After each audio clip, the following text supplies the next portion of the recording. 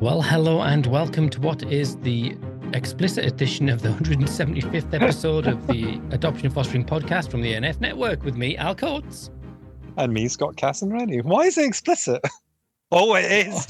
Oh, sorry. I've just realised. Oh, God. What? Were you not paying attention? Yes, I was there. Yes. I've just realised why it's explicit. Boy, is it explicit. Honestly, I arrived at this podcast recording a boy and I left a man. Yeah. Oh, you did. Yes, because we're recording this bit a couple of weeks after the interview of it. But yes, the event, you're right. It was an eye-opener, and watching your face throughout it was just hilarious. Absolutely. You've got me as some sort of puritanical Quaker Ammonite or something. I'm a bohemian man of the world. Yes, but with all of these things that happen, it's just you become more of a bohemian man. Well, there's a line that you must not cross, apparently. Yeah. But So anyway, we're talking to Lisa Etherson, and she is a psychosexual therapeutic counselor. And she, long story short, how she contacted me through, I did a post and she got in touch with me, and we've got a mutual friend, and she said, I thought, and I've been recommended to talk to you, and I had a 10-minute conversation with her before we recorded, and I was like, we got to get you on, because there's so much stuff. So we talk a lot about, initially we start kind of with the psychosexual stuff, but then we kind of rolled into shame, didn't we? Yes, we did.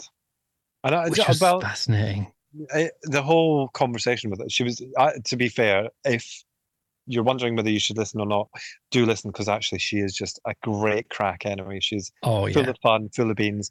So you'll get a laugh whether you like the subject or not. But yeah, I'm not detracting from some of the stuff we talk about, obviously. But as ever with us, we do go deep, but we also have some light moments as well. But it's just really insightful. I'm using that word a lot lately, but well done. Really insightful to speak to her and just understand a bit more about the complexities of it all, because there was some stuff that even I didn't think about in there. There's some stuff, there's new language that Al found out, which is hilarious. So keep listening. That's all I can say. And some language you may not like, but just go with it. Yes. Just go with it. Yeah. So it's explicit content, it's explicit words as well. And and it does get a little bit carry on at some points, because they're all laughing at me because I say things, and anyway. But I don't think we need any more introductions than that, really, do we? I'd say not. I'd say that people are probably really, really intrigued to listen.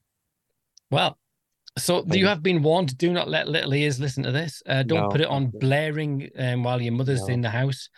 Don't tell Alexa to turn on the NF podcast.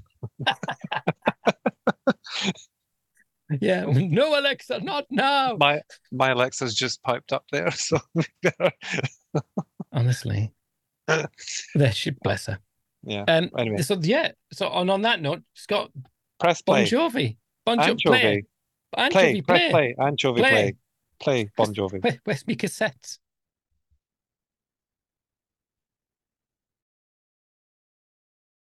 Today we are speaking to Lisa Etherson, and kind of a brief introduction is that I was posting something about, I can't think of it, about shame, and I was just having this sort of conversation on one of the socials, and I got a direct message off Lisa, and Lisa said, hey, we should talk. And so we did talk, and out of that conversation I thought we really need to get Lisa onto the podcast. So hello, Lisa, can you tell us who you are and tell us all of the exciting qualifications you've got? All of the exciting qualifications I've got, I probably haven't got as many as you think. So obviously, I'm Lisa Etherson. I'm a psychosexual therapist, or sex therapist for short. And I'm also doing a PhD. My PhD is in shame, which is why, obviously, I got in touch with you when I saw that when you had posted something. And that is literally my qualifications. They're not this massive long list of stuff. Yeah, I'm pretty sure that's a pretty high bar, though, to become a sex therapist. I'd say. Yeah, so it's a postgraduate diploma that you do. So you have to have some degree in something. So my degree was in nursing originally. So I am a trained, qualified nurse. See? Did that for undersold yourself there, Lisa, didn't you? Undersold yourself there. But it just seems like a different life. It's not something that I really think of anymore, because I've done this for such a long time, I suppose. And I wasn't really working as a traditional nurse, if you like, by that point, but my registration was still valid. Anyway, that's how I got onto the course to be a psychosexual therapist. So to train, you are generally either a qualified counsellor with a degree or a social worker. Strangely enough, so there was a couple of social workers on my course, or a GP or something like that. So they consider us to be allied professionals to counselling. And if you have some sort of allied profession at a particular like degree level, then they'll take you on the course. Wonderful. I've just got visions of the fact that Al could do that course. Yeah, you could. No, I couldn't. That's something to think about, Al. Please don't. So anybody who's listening and wondering why we're laughing, you need to take a listen after the music finishes at the end, because I'm insisting that I'll put some of the outtakes on. I'm slightly concerned that the outtakes we haven't even got to the interview yet.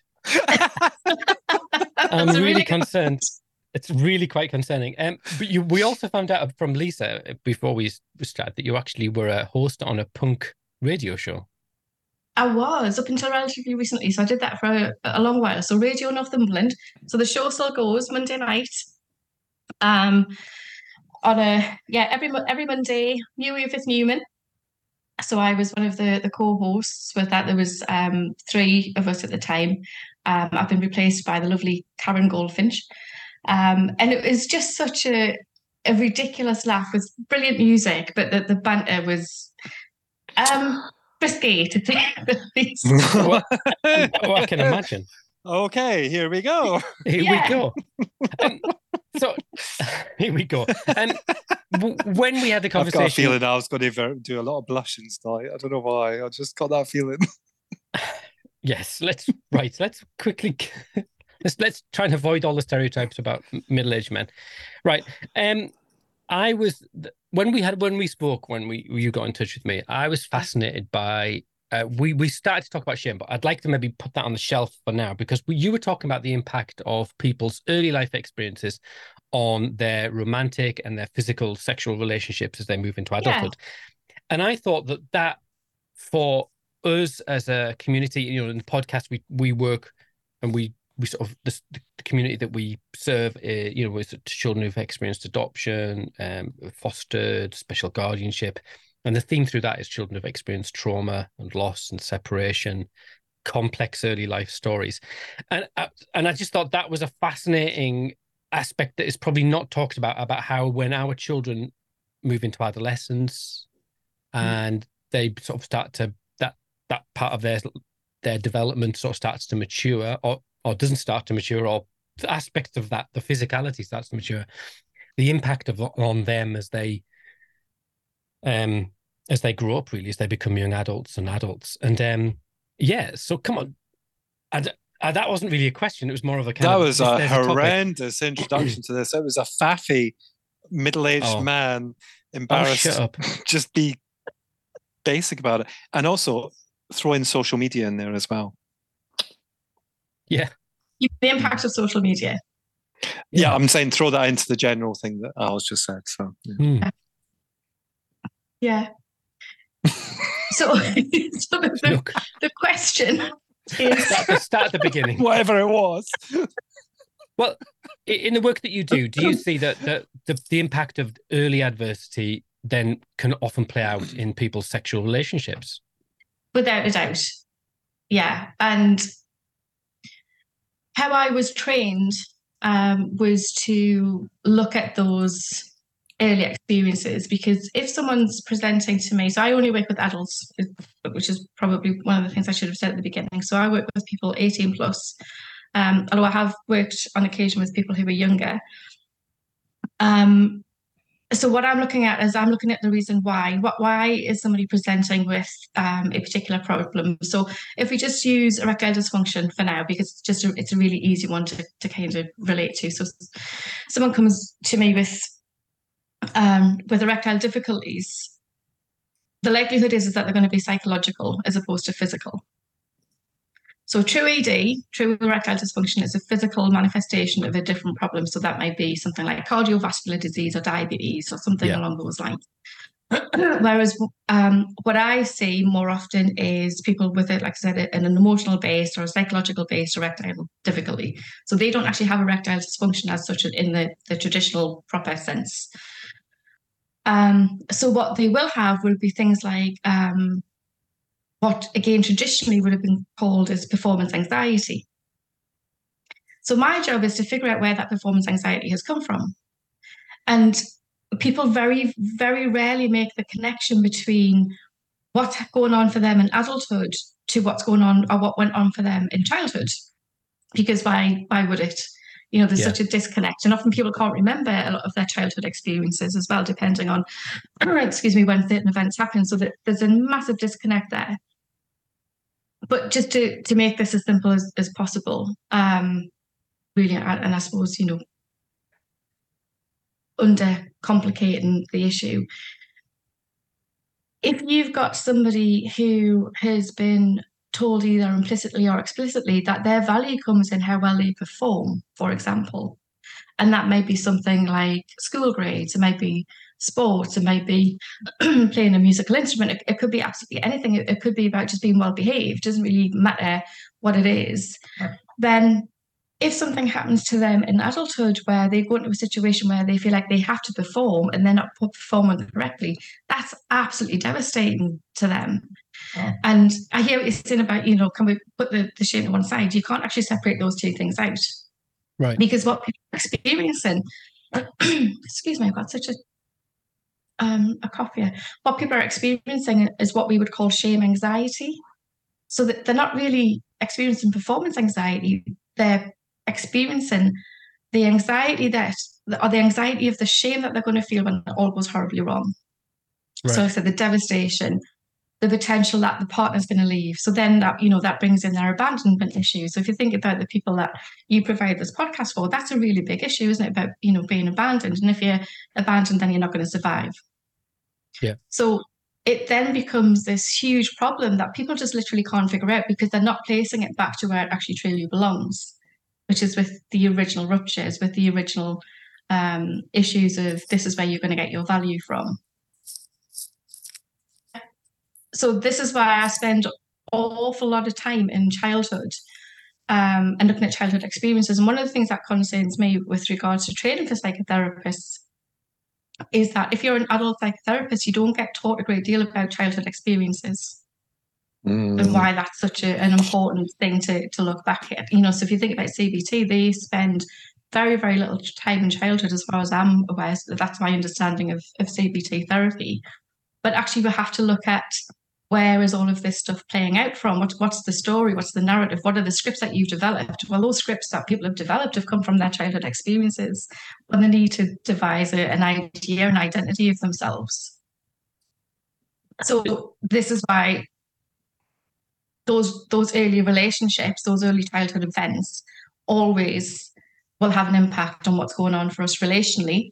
And if you think about sex, all sex is relational. It doesn't matter whether it's a one-night stand, whether it's a long-term relationship, whether it's someone's got a fuck buddy, but it doesn't really matter what it is, what type of relationship you're in, it is relational.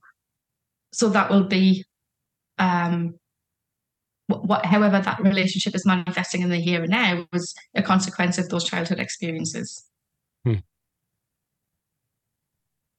Does that make sense? It's like where you'd have to create that connection between those two states of being, child and adult. But Scott constantly tells me off for asking too many questions. So I was waiting for him to ask questions, but he's enjoying me. He's enjoying watching me. Yeah, squirm. So, well, I'm not. It's fine now. It was more when Lisa said "fuck buddy" because I could just. Yeah, I was wondering what that response was going to be like. Well, I'll have to Google that later. I have no idea. What that means. Shouldn't laugh. We shouldn't laugh because it's quite a serious subject. To be fair, but just the terminology in itself, that is a thing, isn't it? And I think it's definitely something without sharing about anything to do with kind of other people's experiences is definitely a thing because it's so transactional. sometimes in sexual relationships for people who have had that kind of early adversity, because the relationship sometimes is very different to the sexual part of it, isn't it? And to connect the two takes a lot of work for some of these people, because it's hard for them to kind of, well, I'm using the word connect again, but to connect the two, because sex is one thing and a relationship is another thing. Sometimes, and that's just I'm not trained like you are, Lisa, but that's just my impression of how that works for some of the people who've had these kind of early years traumas and difficulties. Is that right, or am I just talking?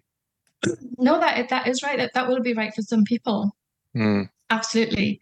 But it's still about relationship, even if it's just relationship with themselves. It's about what are they taking into that experience. Yeah. So you can never discount the relationships, regardless of whether it is that transactional kind of sex, or whether it's sex in a relationship, or even what kind of relationship that is. The first and foremost, it's still that relationship with self, isn't it? And again, what we are then carrying into that experience, which will all be part of, again, those childhood experiences. So it really can't be separated out. The people, sorry, Scott. You can no, ask no, you, no. no. I was going to say, people, when you're working with adults, do you find that then if we're talking about something that's sexual, which should be and is an adult activity, do people find it difficult or reluctant to perhaps talk about their childhoods? Do people think, oh, hang on, we can't, these two things are rightly should be disconnected, but you're wanting to connect them? No, I don't find that people are necessarily, but I think it's the way that I explain it. So I explain it, I suppose, just the way that I've explained it to you is sex is about relationships, regardless of who you're having sex with and what type of relationship that you're in. And I need to understand their blueprint for relationships, and how I'm going to understand that is by understanding their childhood. And most of the time, people are really, really willing. And actually, they find it really cathartic as well, because it's almost like, so what I do is I create a formulation at the end of doing this process, which might take me up to about, 4 or 5 sessions to actually get all of the information from people that I'm looking at. And it's almost like they've just been this massive jigsaw, and there've been all of these pieces, and all the pieces have been there, but they've never been able to put them together. So by the end of this process, they just get to put, like I said, they make sense of themselves, and that's really, really powerful when they get to do that. And when they get to see the connections. And often what I hear people say is, apart from the fact that, well, that just makes so much sense, it's so obvious now that I'm thinking about it, but they'll often say, yeah, I had a feeling that my relationship with my dad had something to do with this, but I couldn't quite figure out why or how. So people know it. It's just, I'm just there to facilitate, kind of helping them to understand it in a kind of a different way, in a way that makes sense to them. So then that's the stuff that actually often needs to be worked on. It's those primary relationships, it's those primary ruptures, those attachment injuries, the trauma that we then need to address. With the sex issues coinciding, but if we were just dealing with the sexual issues, things don't really change all that much, because they're still in the same script, and their body's still going to be responding in the same way. So we kind of have to take people back to the very beginning. But like I said, most of the time, people find it really cathartic and really healing when you do that. When they understand that their body's responding in exactly the way that they're supposed to be responding, given the circumstances that they've been in.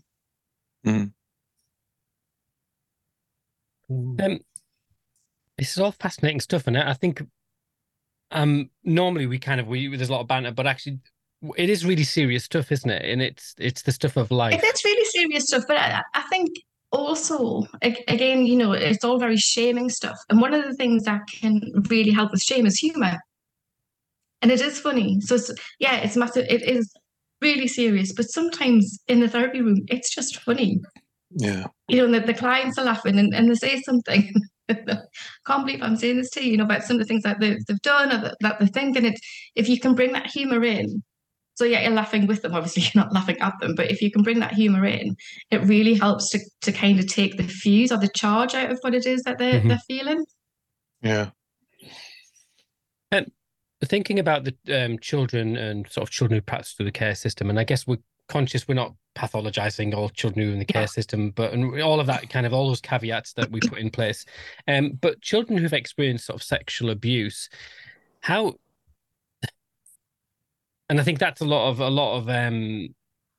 of people who support children who've experienced sexual abuse. It remains a huge taboo. And how that is then worked out in childhood, but then also in adulthood. And do you work with people who've experienced sexual abuse? And, what that sounds like that, I'm not even sure what questions to ask, because I want to be really sensitive to the issue. But, what then happens to people as they move in, or what can happen to people in views of their idea, how they think about sex, it can be quite gender based, and that in itself can be controversial, part of the idea of gender responses.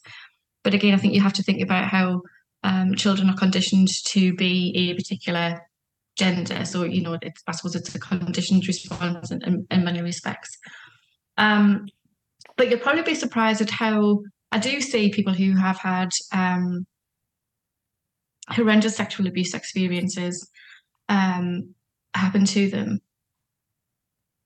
but probably not as much as you think. So when people come with sexual issues, it tends to be more of the relational trauma that's the issue.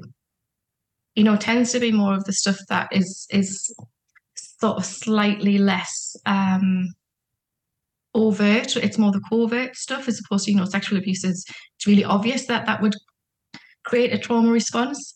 But that's not necessarily what I see a lot of the time. But the people who I do see who have had sexual abuse in their childhood, women tend to avoid sex, or they tend to move towards sex.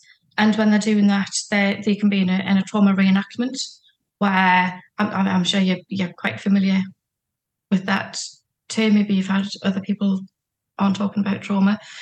But what they would maybe do there is put themselves in, not in exactly the same position, but they will put themselves in a position of having sex because what they're wanting to do is give themselves permission to be there. Whereas in childhood, they couldn't. There was no permission for them to be there. They didn't want to be there. So if they can put themselves in a position where they are having sex because they want to be there, that's empowering. Yeah. They put themselves in positions of having sex with the idea that they're going to control the situation. And sometimes they can, sometimes they can't, but they'll keep going to those experiences and hope that they're somehow going to feel better, they're going to transform that experience. That's not necessarily very conscious. They're not consciously doing this.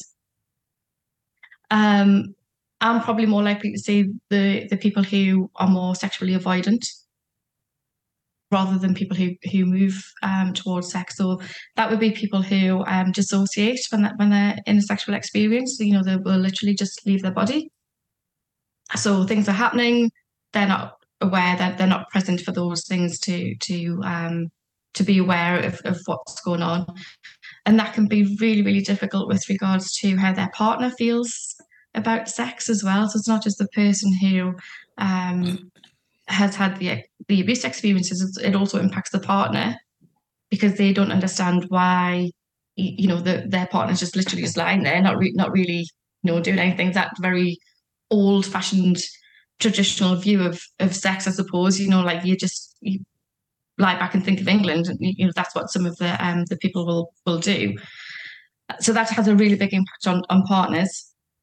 And then for men, that could be things like, again, erectile problems. It could be premature ejaculation. It can be delayed ejaculation.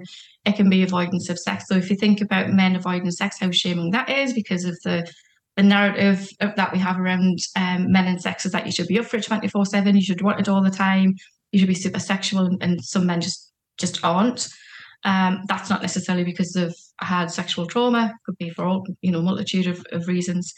So there's lots of different presentations that I see when people who have had sexual trauma. It depends on personality, temperament. It depends on their scripts. It depends on how that sexual experience, the sexual abuse was managed. There's so many different components to why somebody might be responding to something as an adult as well. So you can't just make the assumption that, A doesn't always just go straight to there's a big set of variables as to how people respond when it comes to sex. And vaginismus is another common one that I see with women.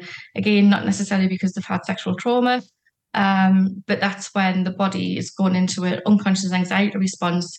The pelvic floor goes into spasm, so the woman can't be penetrated by anything, and it's really painful and often quite distressing. And again, it doesn't always happen with trauma. That would be sort of the obvious idea. So I think the other thing that you've got to do as a sex therapist is not always assume that if they've got a sexual problem, your client's got a sexual problem, that it's going to be sexual trauma that's created that sexual problem.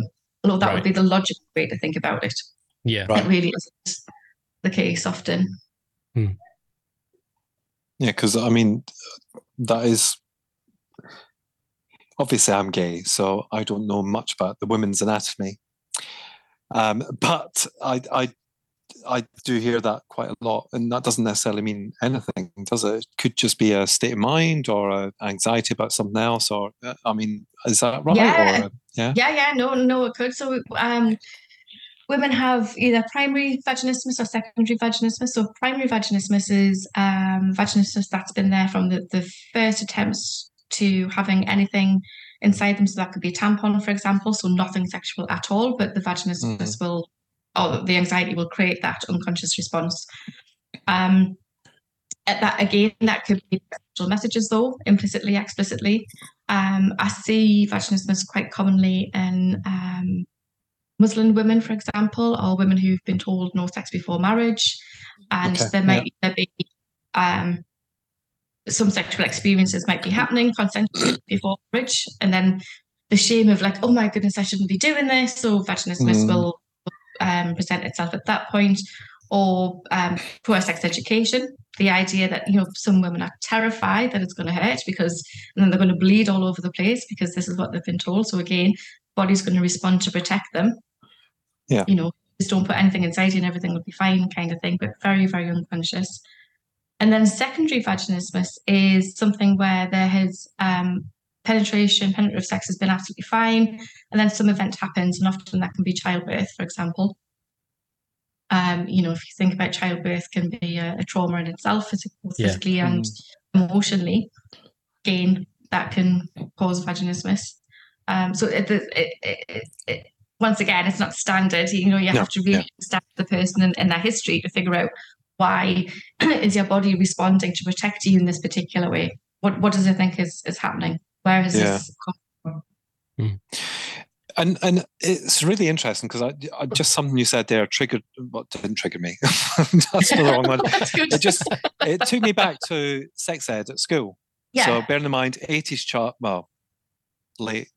76 I was born. So 80s child at school, and just thinking about those times when I ended up in high school, and that's when sex ed was, not like now where it's kind of taught earlier on in not early in primary schools, but it starts in primary school. Excuse me. And thinking about sex ed that we had, and I always remember, and my dad, God bless him, he's no longer with us, but I came home full of beans that we'd been opened up to sex ed at school, because really I just wanted to embarrass the shit out of my parents by mentioning it. Yeah, and I didn't get the response that I was expecting. Now, obviously my sex ed didn't relate to my sex life now, if I look at it. Yeah. But what happened was my mum passed the baton on to my dad. And my dad is a 50s child. So, yeah, exactly, Al. You can put your head in your hands. So his and like I say, God love him, he's not with us anymore, so he can't explain himself or anything. But, Dad, if you're listening, oh, geez. Anyway, he did the thing of, so your mother told me you've been doing some stuff on the birds and the bees at school. Bear in mind, I was probably 14, 15 at this time. So birds and the bees wasn't cutting it, really. He said, if you got any questions, Yeah, just let me know. And I was thinking, okay, that response is never going to make me be able to ask a question of you. Yeah. And does that kind of response from a parent then result in this kind of embarrassment? And we've talked about shame already, and shame around sex and sex ed and sex lives and all that sort of stuff. Is that a thing? Oh, without a doubt. And I find that the conversation about who should be providing sex ed a really, really interesting one. And if I suppose in some respect, it doesn't really matter if it's coming from the teachers or whether it's coming from the parents. If the teacher or the parent has their own sexual shame or is embarrassed, you know what kids are like? Kids are going to pick up that, a mile off. They're just going to see that straight away. And they're either going to play up on it and really wind you up, or they're going to avoid it. So we talk about, when it comes to sex, we talk about shame by omission. So we talk about, if someone's not going to talk about it to me, then it must be really bad. It must be really scary, or it must be something that I really can't discuss. So like your dad's response. So if you've got any questions, it's such a sort of like, but please don't ask me. That's basically what he's saying, isn't it? Like, I want to be the good parent, but please bother. Oh, bless him. Absolutely. Yeah. It's a very typical response. Yeah. So unless as adults, we're really getting our act together with regards to our thoughts on sex, our thoughts on gender, our thoughts on orientation, our thoughts on porn use, all of that kind of stuff. Unless we know where we are about that and we can talk about that and think about that quite fluently and confidently, how are our kids going to feel? But having said that, it's really tricky. If my stepson gets to hear this, he will be horrified. But I did have an incident, considering that I am a sex therapist, I did have an incident where something happened. I don't really necessarily want to say what happened because that would embarrass the life out of him. But he was 9 and his mother wanted his dad, who I'm married to speak to him about it. And I was like super cool. I'm like, well, of course we can speak to him about it. This is what I do for a living. And, we attempted to speak to him about it and he was having absolutely none of it. Yeah. And I'm just thinking about, am I really, or as parents, are we really the people who should be speaking to kids about this? Are there not some things that kids want to have their own space with, that they want to have a little bit of privacy with? Yeah. I don't know. It's a really tricky issue, isn't it? It's really contentious when you think about it. And I really don't know what the right answer is other than, I suppose I'm contradicting myself, aren't I? I was somebody who was really open, who could very capable have that conversation with a 9-year-old, but he was not coming anywhere near me. Yeah. Or his dad, or his mum. Is some of that about age as well? Because I'm thinking, like my experience, which I've just shared there, then resulted in me being the complete opposite. And I remember the year 5 conversation at school where it was like, okay, so they invited you in to watch the video that they were going to show to your kids. And I actually watched the video and went, there is no way in this world you're showing my kids that, because number one, it's got Kylie Minogue music on it from 1980s. It's so fashion. It doesn't explain families. It doesn't explain different kinds of relationships and all that sort of stuff. It's very heterosexual based. And I wasn't being stubborn. I was just saying that, actually, if we're going to teach children and young people about sex, we need to be very open with them about, like you say, gender, sexuality, sex, all the rest of it. And to the point now where I regret being like that because I hear everything, and believe me, some of it is just like, I don't want to hear it. But in terms of age, I think, it was all age appropriate. So it was kind of at levels for various things. And I think that as adoptive parents and foster carers and, kinship carers, I think we're very conscious of age appropriate, because we don't want to kind of approach it too soon, but we want to be open and honest and say, we're here if you need us, kind of thing. Yeah. I really do appreciate that about, especially for adopters and kinship carers. I think that's a really important point. And I think that's probably about as much as you can do, but it's maybe about with confidence saying, okay, so is there anything, I think the thing is that if you were to say to someone, is there anything that you want to say about sex? Anything you want to ask, just ask. Rather than saying, is there anything that you want to know about porn? Yeah. Yeah. Do you know what I mean? And just being really quite explicit about that, so that you immediately take that, or you give permission. Oh, right, okay, so it's okay to talk about porn. Yeah. Because I suppose otherwise you've got a child who thinks, well, yeah, I can talk about sex, but I can't talk about that bit of sex, or I can't talk about that part. Yeah, absolutely. Yeah. Oh, you're very quiet. But no, you found a little niche for yourself. Cheeky bugger. But in all seriousness, Al, you've got 5 girls and 1 boy. Yes. So, and I'm not putting you on the spot here, but I mean, you've got a good range in age as well. So, what has been your experience in terms of, you know, going from your oldest who's late 20s? 30. Oh, she's 30. Oh. I know. And how old is the youngest then, Al? Well, what is the age range that you have? 11 is she was 12 last week before last. Well, see, I think it's, again, we're really thinking about myself as a teenage boy. The last person in the world I want to talk about this. Don't do that. Let's keep him in it. Let's keep him somewhere else. It's not nice. But I would not have wanted to talk to my parents about that. They'd be the last people in the world. In fact, Stuart Dockeray, whilst walking up to the... He told me the facts of life whilst we're out playing football, Stuart Dockeray. So that's where I got my information from. But I think it's really tricky because I think everyone struggles with it. I think there's very few people who go, I've got this one sorted. Yeah. And when you play into that, children who've got complicated early life stories. So, I give an example. My children, that they've got a complicated story that's got aspects of stuff around. I don't really want to say it, but it was really important to me that understanding about sex helps our children make sense of their story.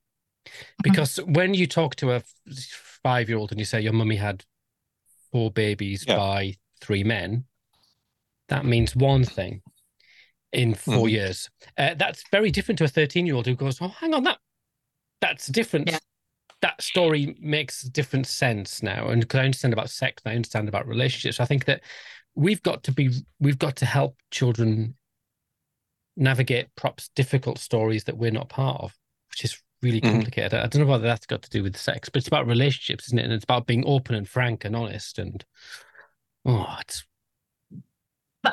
think that's a really good point, actually, Al. And maybe that is the role of the parent then, is to help them make sense of something as opposed to actually giving them the information somehow. Because I wonder because that would be the same as you, if I think about my tight teenage self, the last person I would want to go to is my mum and my dad. And actually, what I did do when I was 17, I decided I wanted to go on the pill. I spoke to my stepdad because he was just that one bit removed. He was never going to tell me off. He was never going to give me a hard time. Yeah, like my mother would. So that's who I went to.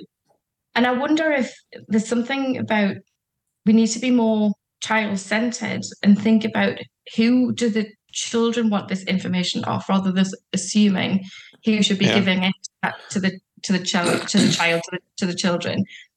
But I think your point about helping them make sense is really important, and maybe that's the role of the adult, or the role of the parent or the caregiver. Yeah. And I guess just being there, if it's there. I mean, clearly I was a drama queen by going home and going, oh, we learned about sex ed today.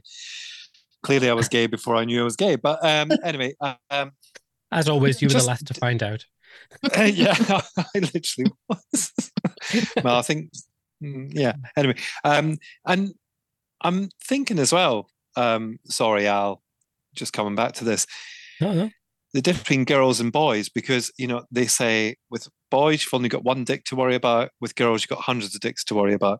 So was there a difference in terms of how you approached that between, 5 girls, 1 boy? Or did you just kind of, I don't know. I don't know what I'm asking here, but I think it's a difference. Well, I think I told you that phrase, didn't I? You did not. I did. Oh, you maybe did. I don't know. Maybe I did. I think. Do you know what? I can't honestly recall how we navigated that with our children at different ages. But I think that maybe reflects the nature of my children's or children with complicated stories. There isn't this moment where you go, "Oh, you're ready." I remember having to share things that were probably too young, but having to make sense of things for children who were younger, so that when they reached a developmental age, it didn't come as a bombshell. Yeah. Does that? I'm dancing around that, but does that make sense? No. Kind of. Yeah, it's absolutely true. Absolutely true. Yeah. I mean, I remember a conversation when my older two were placed with us, and the social worker said that one of them would be a father by the time he was 15, 16. And that didn't happen. And I think that didn't happen because we were very kind of not open about it, but we talked about it. Do you know what I mean? We talked about it in an age-appropriate way to make sure that, it's not that, there would have been any problem. If that had happened, we would have dealt with it. Of course we would have done, because I think that comes with being a parent of somebody who's, clearly experienced a lot of adversity and childhood experiences that are, not the kind of majority, if we like. But I think that, I don't know. Sorry, Lisa, you're the guest. Yeah, we're just having a chat. If you could just sit there for a minute. Although, to be fair, it's a logical chat, isn't it? Because I think that a lot of people who are listening to our podcast will have these kind of experiences coming up, or they may have experienced them and might want validation of the fact how they dealt with it. I don't know. I'm just, Yeah. I mean, this isn't our story, but I know children who were, I know families whose children were conceived when their mothers were prostitutes. That's their story. Yeah. And that's really, well, is it a moral question about sex work and all of that kind of thing? But still, that's a very specific story that a child has to make sense, or a young person has to make sense of, because, but you don't want them to work that out themselves, do you? Do you? Yeah. No, you really don't, because the need you to help them make sense of that and what that actually means and what that means about them as well. And I suppose you said something quite interesting before there, Al, about sort of like being prepared, or not necessarily being prepared, but that it's not going to happen in a very linear way. You have to have these conversations when something comes up, when something happens. So you may be forced into a conversation that you haven't necessarily thought of, but you need to be prepared for the idea of, that at some point this is going to happen, isn't it? Something's going to happen in daily life where you think, okay, right, now I need to have that conversation. But it's maybe not the way that you planned it, the way that you thought you were going to have it, where you can sit them down and be all nice and calm, maybe because of some rupture that's happened within the family. It could be all sorts of different reasons. Yeah. I've got a story of a friend of mine whose son, not an adopter, but his son he's maybe 12. So he's just had a sex ed conversation about condoms, and, using condoms are very good. And they were at the checkout in Asda, and there must have been flavored condoms. And his son, like in front of everyone, went, "Dad, what are flavored condoms for?" At the checkout. And brilliant. And my friend he's a doctor, so that makes no difference. He just said, "Well, we'll talk about this later." And it was never mentioned again. But I just think, but there's that idea that you've got to be ready. I mean, like you, Scott, you were saying, someone said something about your son that is not necessarily a good thing to say, but it's made you think, right, we need to get ahead of this curve. Yeah. Absolutely, yeah. And there's kind of lots of things because similar discussion actually. We went to visit friends when they were very young, and I'm talking 9 and 10, and they went to the bathroom, and obviously there's condom machines in the bathroom of this restaurant, and I wouldn't normally mention names, but Brandon came back and he went, "Dad," and he said it out loud, "What's combombs?" Like that. He was only 9, and we were like, okay. But the thing was, I think because we're quite open like that, we just explained what it was. Do you know what I mean? Like, there was no embarrassment about it because I didn't want to be embarrassed about it. But in the same kind of token, you know, the phone bill that we got from when they'd been texting Babe Station when they stayed with Nanny, because Nanny had a television in the room and they could text in when they had their mobile phone when they were very little. And I'm talking like 12, 13. And, I mean, to be fair on O2, if anybody's listening from O2, they had O2 phones back in those days. They did cancel the charges because actually they shouldn't have been able to do that because it was registered as a child's mobile phone. But it was kind of, you know, all these things are all experiences that I guess, you know, we didn't have stuff like that when we were younger. So there was no opportunity for us to do that. But now we just have to be so aware of it. But not to the point of shaming them. It's just like, okay, so do you know what? That sort of stuff is not until you're older. So, you know, don't do it again. Your phone is now blocked from texting anybody apart from me.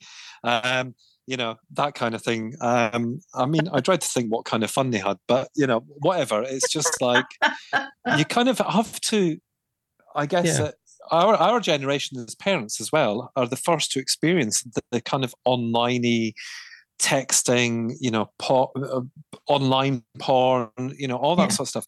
And I think we have to learn from that as well. Yeah, you're absolutely right, because we can't use our experience. So you just said you're 47, I'm 50. I don't know how old you are. 51. It's 50-12. 50-12. 50-12. So we can't use our own experiences because the world's just completely different. So we can't rest on that idea, well, this is what it was like when we were kids. Well, so fuck, it doesn't really make any difference how it was when we were kids. That's not how it is for kids now. Mm-hmm. And you're right. So parents do have to learn what's out there, what the problems are, what's not as much of a problem as maybe you think it is. Yeah. So that we're not shaming kids when they do brilliant things like that. When they're texting Babe Station on Freeview in Nanny's house. It's just so entrepreneurial, don't you think? I mean, that's just I genius. think so. I mean, to be fair, like, they found it. They were clearly at an age where it interested them. So, you know, and then, you know, you fast forward to the other one who just wanted to set fire to duvets and stuff. So, you know, actually, the Babe Station thing was less of an issue. So. Absolutely. I completely agree with you there. Can I unpick a little bit? When we spoke, when we first spoke, we talked a bit about shame, and your PhD is kind of looking around that issue, isn't it? So and we were looking at shame and the impact, and this is intrinsically linked to sexual stuff, but also it's very much a bigger issue for children who've experienced adversity. Is that fair to say? Thinking about in terms of developmental age and the impact of kind of those disruptions in early life. So unpick, because you've got this hypothesis and that you're kind of exploring and you're developing. Tell me a bit about that then, because that's really interesting. So my PhD is in shame. It was originally relational trauma, but I now think it's going to be more around emotional neglect and compulsive sexual behavior in adult men.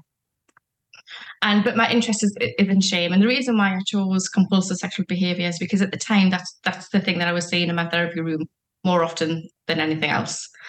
And I suppose it goes back to the history, you know, people's histories. People's histories were really, really similar. And I think, well, there's something to this. And it was about disinterest. It was about unavailable parents. It was about, you know, parents being too distracted with maybe their own relationships or their own mental health and what have you. And it's not to blame parents, but this is just the experiences that these men were having as children, really.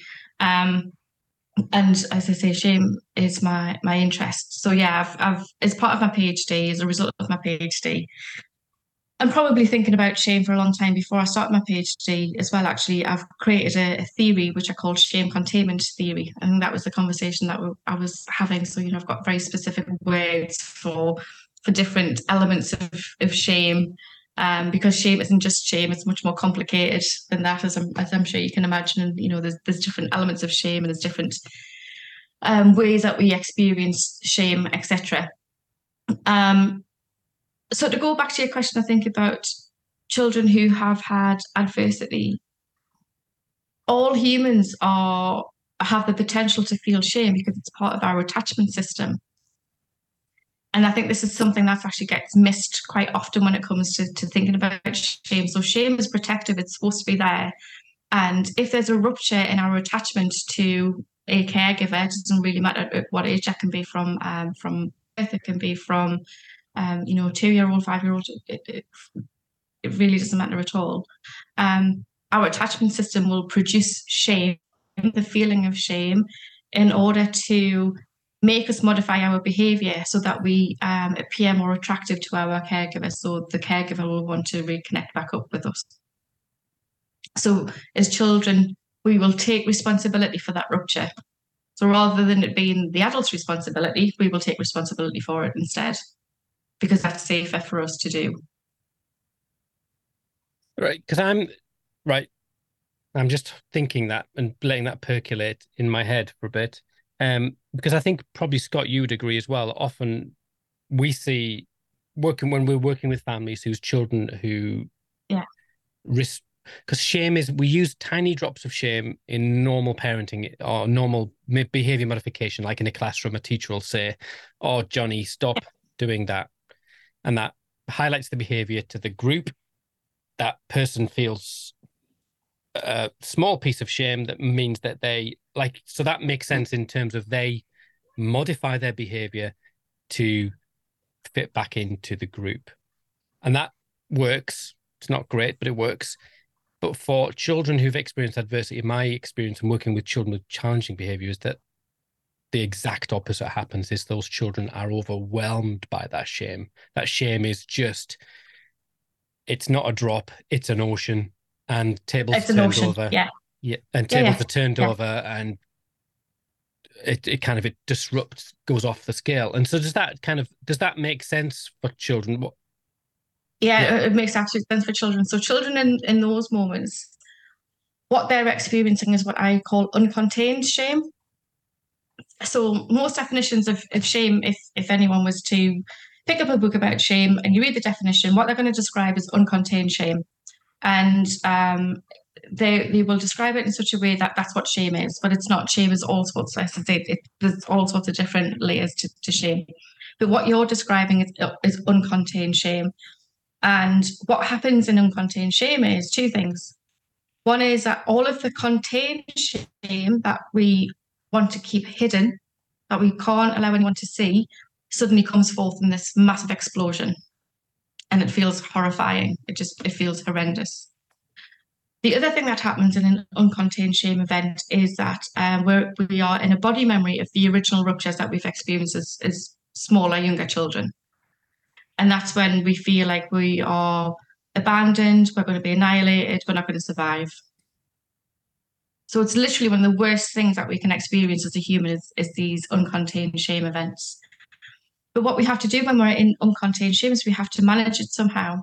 And one of the ways that we manage it is by anger. So we go into what we would call attack others. So we literally have to mitigate. We have to get rid of our shame because it's too unbearable. We have to give it to somebody else.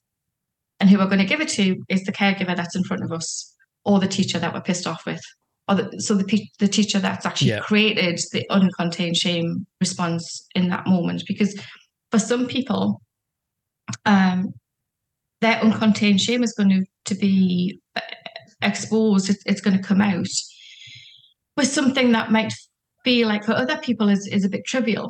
So, for example, being shown up in front of the rest of the class because they've been acting out somehow, or they've been playing the clown, or whatever. If that teacher points that out, that could be a real uncontained shame trigger.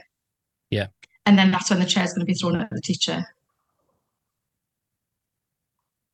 Does that make sense? How even in those moments, it's still about shame. And actually, what's happening is that the uncontained shame is still trying to protect us. It's trying to say, you need to get away from me. I need to get the shame away from me. I need to do something that's actually going to, so it's what I call a recontainment strategy. I need to recontain the contained shame that has just exploded out of me. I need to do something to get that back in its box. Some children are going to become very withdrawn. Some children are going to become very demonstrative and very out and very angry and aggressive. I mean, Scott and I, we talk to a lot of parents with children with challenging behavior, and so often we see that the key to supporting children is changing how we parent them, isn't it, Scott? You're looking. Yeah. And often I'd agree. Well, it's about accommodation, isn't it? Because sometimes you just have to accommodate behaviors or symptoms or whatever you want to call them by doing things differently to your peers who have children who haven't had these experiences. Absolutely. You know, I couldn't agree more.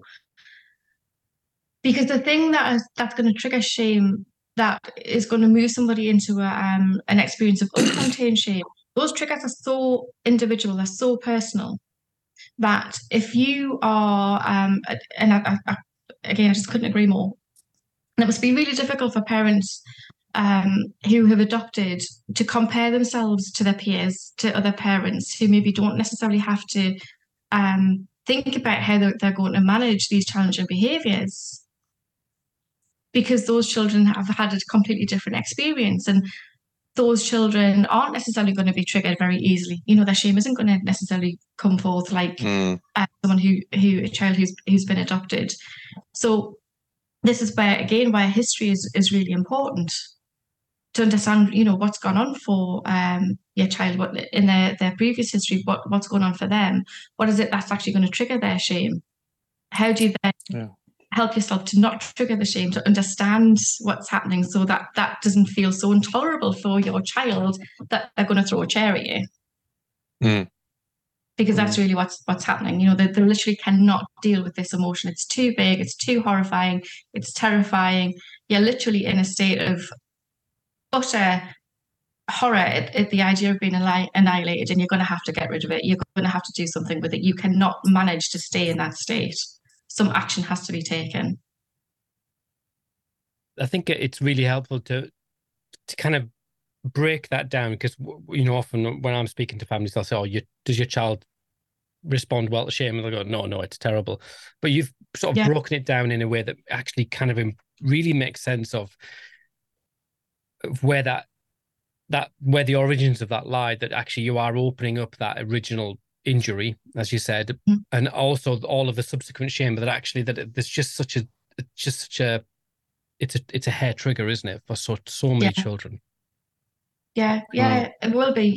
For children who have had adversity, it really is a hair trigger, and it's about noticing what those hair triggers are, so that you as parents manage them differently. You know, in many respects, it's not up to the child to manage them, because they can't manage them. It's up to us as parents to figure out how do we help the child that you have. But I think the important thing, like I said, so you know, shame is part of the attachment system. So if that, or when that rupture happens between parent and child, shame then kicks in to modify that behaviour. And what we then do is a subsequent to that, when that shame happens to modify that behaviour, when there's been that rupture, that shame then tells us that we're not good enough, we're not lovable, we're not worthy, we're bad, we're just generally not okay. But we can't really do anything with that shame, so it just stays inside us. It just remains contained. So this is why I talk about contained shame, and it becomes a sense of self. It becomes our core identity. And we call it trait shame. So shame then becomes a trait of ours. It's part of our characteristic. And then these moments will happen where the teacher does humiliate us in front of the class or something like that, and then all of this contained shame, the stuff that we really don't want anyone to see, will just come forward. So what we do is we create shame containment strategies. So we create strategies to make sure that uncontained shame never comes out. So those shame containment strategies could be being the people pleaser, being the good child. It could be being the class clown. It could be being the even the naughty child in many respects, which doesn't kind of make any sense, because what you then do is perhaps you're focusing on the behaviour and you're not necessarily focusing on the core of who they are. And you've got to bear in mind that these strategies have been developed as children, with a childlike application of these strategies. But we carry these strategies on through into adulthood as well, which is, the premise of my PhD, really. So men who are behaving in compulsive sexual behaviour, that's often a shame containment strategy that helps them to contain their shame, either by dissociating and numbing out, or by, if they're purchasing sex and going to a sex worker, they get to be the generous one, the good guy, the one who's there pleasing the other person. All of these things that they are doing, they're actually shame containment strategies. But they're doing these things because of these primary ruptures that they've had as children. That's created this sense of shame.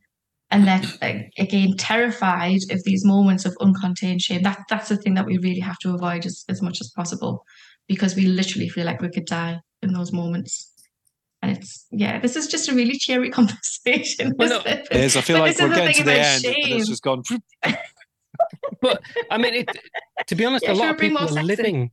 Well, we talk about more sex, but I think that a lot of people who are caring for, living with, or working with children with complex stories, shame is such a massive issue. And it is intrinsically linked with how you then live your life, which would then make sense for people's sexual relationships, be they male, female.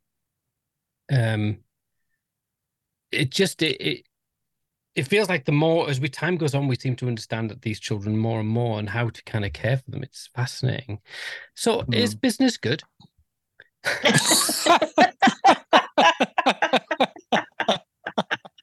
Business is very good. Business is slightly too good.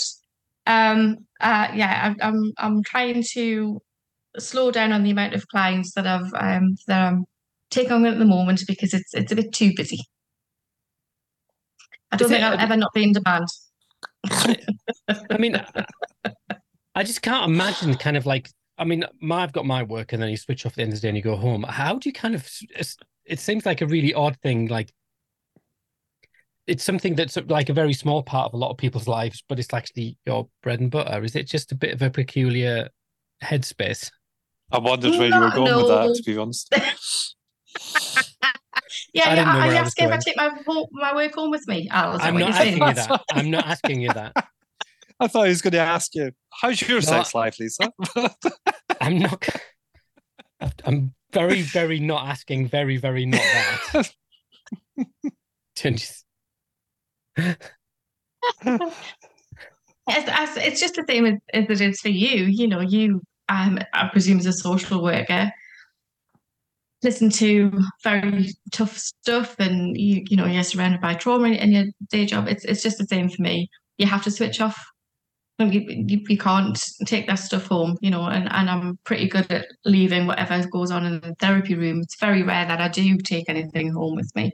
And often if I do, I suppose that may be moments where my shame has become uncontained. I'm just thinking, you're talking about kids and their response.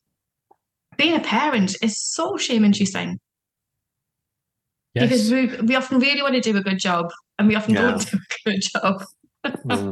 And we see that, and as you were saying as well, Scott, that comparison to other parents, and we can really shame ourselves. So, that tends to be times when I do take stuff home, as if I've done something like, oh God, that wasn't okay. That session didn't go as well as I wanted to, because we're human, aren't we? And we're going to feel it. Yeah, absolutely. I when Al first talked to me about doing this podcast, I was like, oh, what the hell is he on about? But do you know what? I'm so glad that we did it. It's actually been a really fascinating conversation, to be honest with you. I didn't know where it was going to go, didn't do any preparation, but it's been absolutely amazing, Lisa. Thank you so much. Yes. We've probably not done it justice at all as podcast hosts. I mean, not you. Yeah. We've probably not asked the right questions. We've probably gone too deep into areas that we shouldn't have done.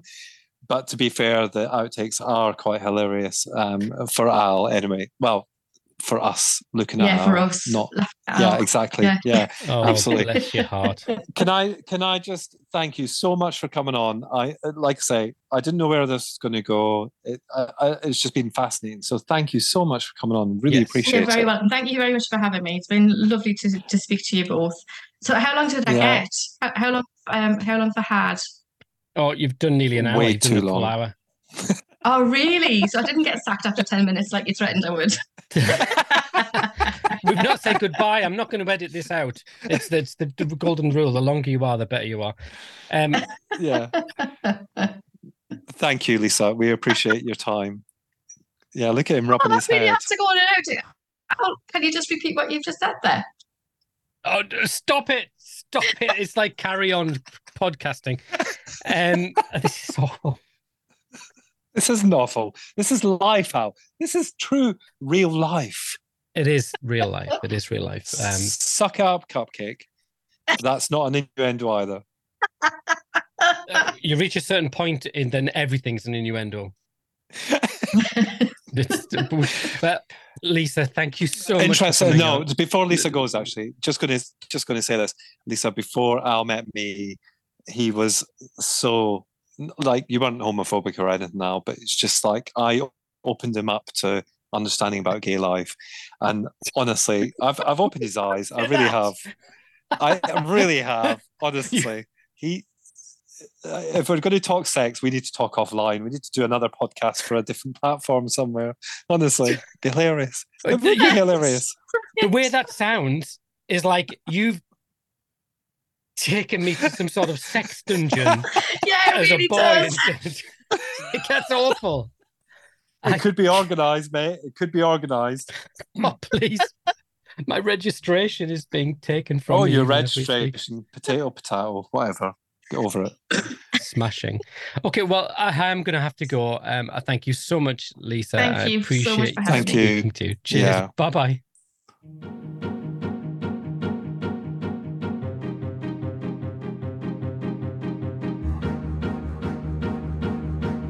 I'm just watching squirm.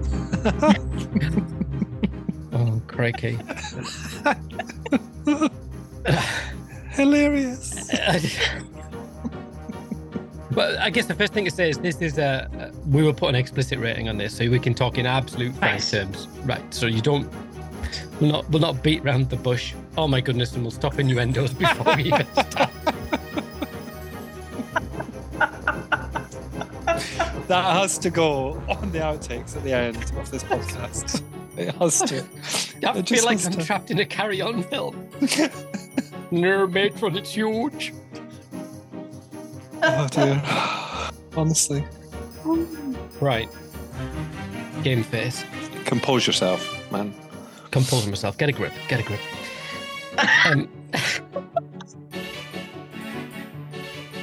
Honestly, I could talk about this stuff until the cows come home. This man, seriously, I don't know. I just don't know. You absolutely can't say anything without it being an innuendo. Like you're like it now. Yeah, it is literally like a Carry-On film when he gets started, honestly. And the thing is, he makes out that it's a Carry-On film as well, rather than just going with it and then, No, anyway. I've got the mind of a 15-year-old boy. It's just terrible.